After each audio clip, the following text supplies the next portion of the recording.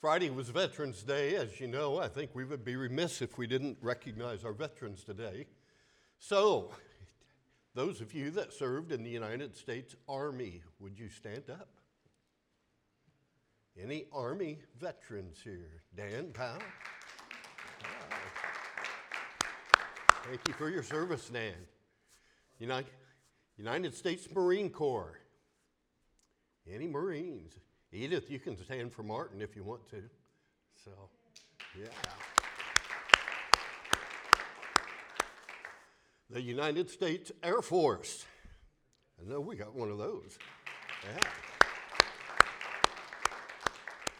This past year, Larry and Linda got to go out to the actual plane that you served in and flew in your time of service that's been refurbished and everything restored. It doesn't have two wings either. Oh, so it won't fly anymore. Okay. All right. Anyone here that served in the United States Navy? Back there, Fred Williams. My dad served in the Navy. And anyone from the United States Coast Guard, sometimes the forgotten branch, it seems like. No Coast Guard veterans. Well, thank you all for your service to our country. Gene was in the Navy. Yes, yes.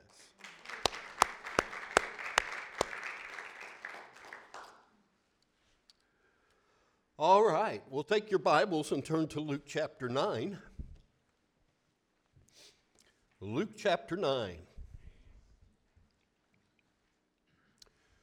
During World War II and some of the battles in the Pacific area, a sailor in a United States submarine was stricken with acute appendicitis and was near death. There was no surgeon on board the submarine. In fact, the nearest surgeon was thousands of miles away.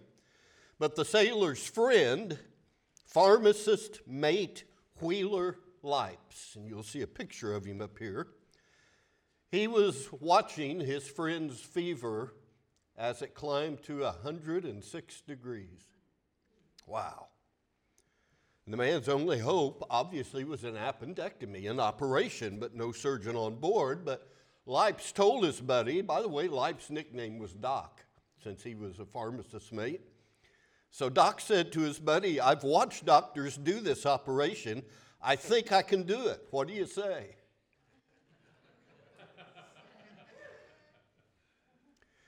And his friend consented. What did he have to lose? He was going to die anyway. So in the ward room, the patient was stretched out on a table beneath a floodlight. The mate and the assisting officers dressed themselves in pajama tops turned inside out. They masked their faces with gauze. The crew stood by the diving planes to keep the submarine steady. I looked up what a diving plane was. Another name for it was a hydroplane, but it's the little things that go out from a sub that control.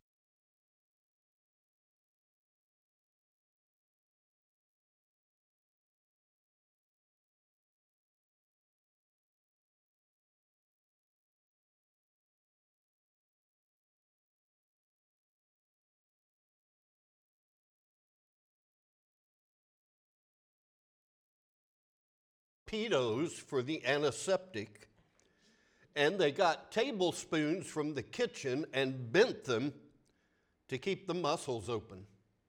In fact, if you research this, you'll even see a picture of Lipe with the bent tablespoons. After cutting through the layers of muscle, the mate took 20 minutes to find the appendix. 2.5 hours later, the last catgut stitch was sewn just as the last drop of ether gave out. 13 days later, the sailor was back at work. Wow. It was a great accomplishment, greater than the appendectomies done by surgeons. Not because it was better, because it wasn't. Greater because an unskilled shipmate performed the surgery. Now that story helps us to understand a strange promise that Jesus made to his disciples shortly before he left this earth. He said in the upper room, according to John 14:12, "Truly, truly, I say to you, he who believes in me, the works that I do shall he do also, and greater works than these shall he do, because I go to the Father." And so the apostles and the church, you and I, we Christians today, can do greater works than Jesus. Not because they're greater works, but because of who we are. Frail, sinful human beings empowered by the Holy Spirit. Luke 9, these first 9 verses, describes the apostles being empowered by Jesus to perform miracles of driving out demons and healing the sick. And these might well be the greater works that would characterize their ministry after Christ ascended into heaven. Kind of a dress rehearsal for their ministry after the day of Pentecost. It also, I think, reveals the principles of gospel ministry that's necessary to fulfill the Great Commission. And it comes here at the end of Jesus' Galilean ministry, not long before he sets his sights on Jerusalem. In fact, later on in this chapter, in verse 51, it says, "And when the days were approaching for his ascension, he resolutely set his face to go to Jerusalem." That begins the travel narratives of the gospel because he's on his way to die. So this is at the conclusion of the Galilean ministry as he's getting set, not many days from now, to head to the cross. So he brings the 12 together and he sends them on this brief preaching tour here. So notice verse 1. He called the 12 together and gave them power and authority over all the demons and to heal diseases. So Luke records here the apostles' empowerment for ministry. Jesus gave them power. The word for power here comes from the Greek word dunamis. We get our word dynamite from that. So that type of power, a power that denotes ability, capacity, energy, and force, Jesus equipped them with the power, the ability that they needed to go do this, to cast out demons and to heal the sick. And then he also gave them authority, from the Greek word exousia. The authority was the right to use the power. So in a moment's time, the apostles were endowed with both power and authority. That had to be a pretty heady experience, don't you think? I mean, in a moment's time, they had this ability and authority to do this. Life provides these fleeting moments, I think, of these experiences where we have power. It can start off as a toddler when he first gets his little hands on the remote control for the TV. Imagine that. Suddenly he can turn the world on and off. He can make people, adults, appear and disappear just with the push of a button. And in fact, with that little black box in his hand, he seems to control the whole household. And in his thinking, maybe the whole world. He's got power, so he thinks. Or maybe you remember the day that you passed your driver's test and you got your driver's license and you sat for the very first time in the car with the keys by yourself. First time I drove a car by myself, I went to Adkins Grocery for a loaf of bread at Sumner, if you remember where the grocery store was. Yeah. And you're sitting there by yourself, you turn the ignition key, and you feel that engine come to life. And what do? You rev it up a few times. Yeah. That power, you felt like you were in control. You had power. But those little experiences are nothing compared to the rush the apostles had to feel when given power and authority to drive out all demons and to cure diseases. This was Jesus' power. They possessed the power of the sender, and the sender was Jesus. And the immediate context leaves no doubt as to the range of their power. They had ability to deliver people's souls from demons, just like Jesus had done when he cast the demons out of that man, the Gadarene demoniac. The demons came out and begged to go into the pigs. They had the kind of power that Jesus exercised when he did that and left that man there sitting, clothed in his right mind. They possessed the power to heal human bodies, like Jesus had done with that woman that had had the hemorrhage for 12 years. Such power, kingdom power, God's power. It was even more remarkable because of who they were. Uneducated Galilean men, some of them fishermen. Imagine what it must have been like for them when they heard evil spirits cry out to them begging for mercy.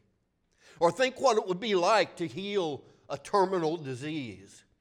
Or to touch a feverish child and see the fever disappear while that frantic parent is still holding that child in their arms. Or imagine what it would have been like to see a leper's leprosy disappear before your very eyes, or to see a cripple get up and jump for joy. Power and authority. What would you do if you had that kind of power? Some of you would immediately go to the hospital and empty every room in it. Others of you might head to a nursing home to heal a loved one. Some of you would go to that loved one, your relative that has a terminal disease. I mean, just think what we would do if we had that power and that authority. Heady stuff, I think so. It's conceivable that some of these apostles would become puffed up and think, look what I can do. I can kill disease. I can kill evil. I can take care of demons, but evidently, that's not how they saw it, because they humbly knew their power was derived from Christ himself. It was humbling to think that God would actually use them in such a way. But he did. But notice verse 2. And he sent them out to proclaim the kingdom of God and to perform healing. So as great as their powers were, the message they were sent out with was even greater. You see, their real work was not to heal the sick and cast out demons. Yes, he gave them power and authority to do that, and that was very thrilling, but I think that was incidental. Their greatest work was to preach the kingdom of God. So what did they preach? Well, they preached that the kingdom of God had come.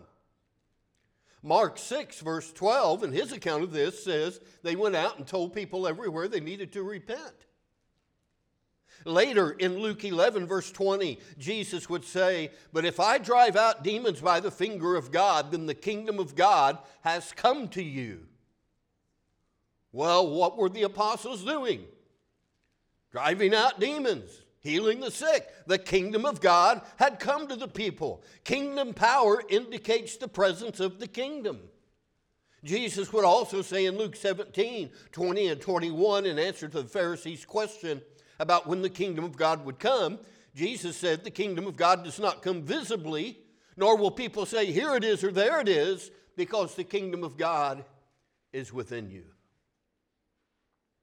So the grand truth is the kingdom of God is the reign of God. It's the sovereignty of God. The apostles were to preach the kingdom of God and its nearness to everyone. They were to tell men and women that they were under it. They could come into it. It was there. They had waited for it. It was present. They were to tell them the benefits that were available if they come into that kingdom. They preached that God reigns and that people must repent. Our world today needs to hear that message. The kingdom of God has come, and people still need to repent. And if you notice on down in verse 6, it's called preaching the gospel. It says, in departing, they began going about among the villages, preaching the gospel and healing everywhere.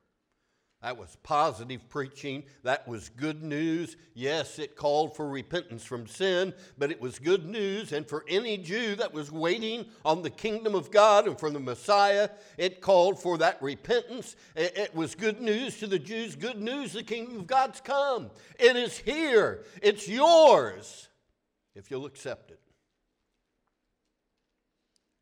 But notice the approach they were to take in verses 3 through 6. The power, their power and message, that was enhanced by the unique ministerial approach that Jesus demanded of them. It says, he said to them, take nothing for your journey, neither a staff, nor a bag, nor bread, nor money. Do not even have 2 tunics apiece. Whatever house you enter, stay there. Take your leave from there. And as for those who do not receive you, as you go out from that city, shake off the dust from your feet as a testimony against them. And departing, they began going about among the villages, preaching the gospel and healing everywhere. So to say they were to travel light is an understatement. I mean, they went beyond light to nothing at all. Later on in chapter 22, Jesus will basically say from that point on to take a purse, take a bag, take a robe, even take a sword. And so we understand that the instructions given here in Luke chapter 9 were not literally meant for everyone in all ages that would preach the gospel. But the reason Jesus ordered them to travel light, I think, was for one thing to avoid looking like some of the false missionaries in the ancient world that made personal profit from their preaching. But maybe the main reason was that Jesus just wanted the 12 to learn to trust him for everything. Faith in him was to be the foundation of their ministry. There was also to be no hotel hopping for the 12. Whatever house you enter, stay there until you leave that town. They weren't to seek better quarters, but just be content where they were. In terms of our day, if you wound up in a Motel 6, don't look for a Holiday Inn Express. All right? I mean, if there's no hot tub or air conditioning, stay there anyway. You know, comfort seekers really haven't done hardly anything for the cause of Christ, have they? A committed life is oftentimes an uncomfortable life. It's sometimes a tired life too, because it'll put itself out for others. And it's often inconvenient. And many times even taken advantage of. And Jesus told them that if there should be a hostile reception, to shake the dust off your feet when you leave their town as a testimony against them. Now, were the apostles supposed to be short-fused and hot-headed? Well, no. But rather, this shaking of the dust off their feet was a dramatically gracious warning to those that would reject the kingdom message. It was customary in that day for a pious, religious Jew that had traveled abroad into a pagan country, that when they returned to their homeland, they would shake the dust of the alien lands from their feet and their clothing. It was a way to disassociate themselves from the pollution of those pagan lands and the judgment they believed that would come upon those lands. And so the same action by the apostles would symbolically declare a hostile Jewish village to be pagan or even Gentile-like. This was a merciful, prophetic act designed to make the people think twice, to think deeply about their spiritual condition. And it may well be that that very act of shaking dust off their feet in the presence of those that would reject the message may have turned some people to the message. And listen, in our world today, in the culture we live in today, there's going to have to be some occasions today where the church is going to have to shake the dust from its shoes and declare that rejection of Christ puts people in eternal peril. There are times to disassociate ourselves from sinful society and do what we can to help them see the danger of rejecting the gospel. That takes boldness and that takes courage, but there are times when it's necessary. What was it Jesus said? Don't cast your pearls before, and don't give what's holy to the dogs. That's tough stuff. So Jesus' directions to the 12 here were designed to bring about massive ministerial effects. The dual gifts of authority and power got everyone's attention by delivering the people's souls from demons and their bodies from disease. And those miracles were proof that the kingdom of God had come to them, but those miracles also gave an authenticity to the message they were preaching. If these men can do that, then the kingdom of God has come. That means that what they're preaching, we need to listen to. It caused people to hear the message. Their message was the kingdom of God had come. That is the sovereign reign of God. And the power and the authority in the message was enhanced by their approach, which symbolized this was of the greatest urgency. They preached with only the shirts on their backs. They gave no thought as to where they would lay their heads. They dramatically portrayed judgment on anyone that would reject the gospel by shaking off the dust. Everything they said, everything they did, emphasized the urgency of the huge claims of their message. And their ministry, by Christ's own definition, was a greater ministry than his because they were such ordinary, fallible people. You know, one of the big things that the church misses today that we Christians just don't seem to have: urgency.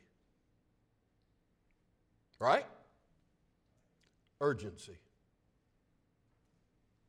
to proclaim the gospel. Well, what was the effect of their ministry? Luke tells us of the effect through the eyes of Herod.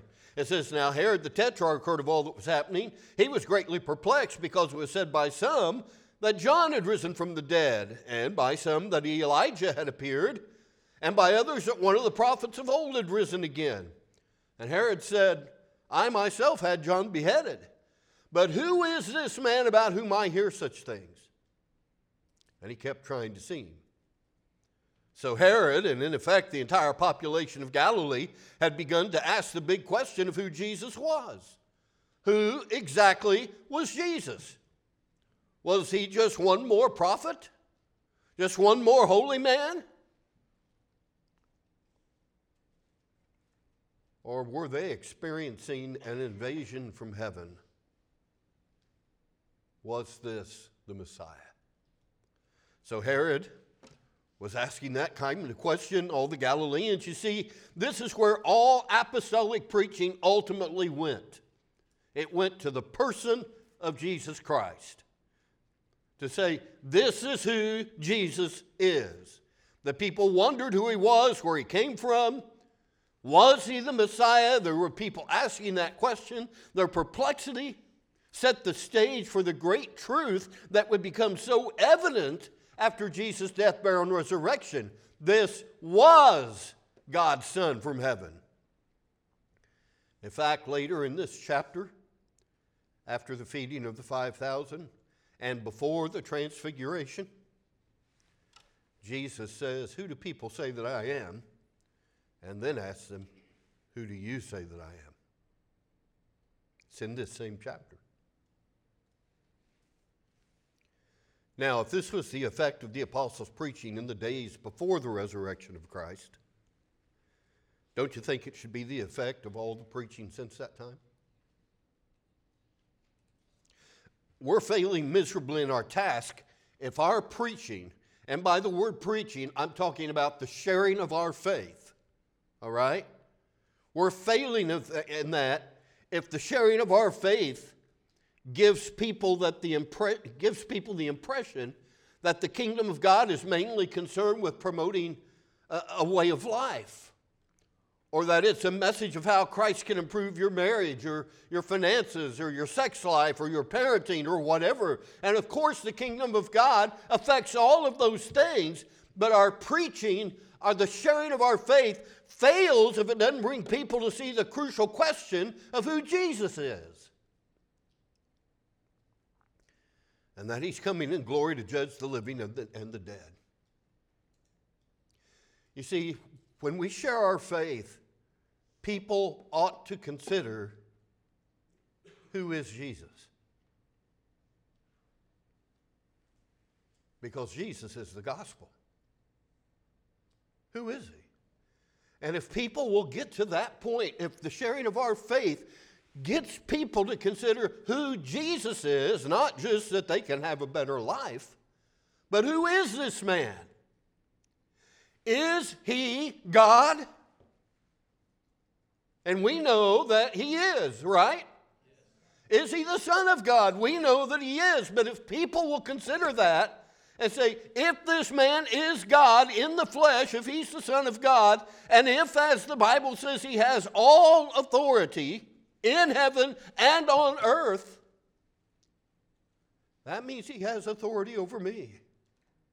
And I better pay attention to who he is and what he says.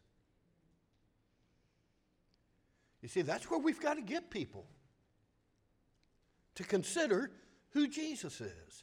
Our preaching must be Christ-centered. All of Scripture points to Jesus, all of it.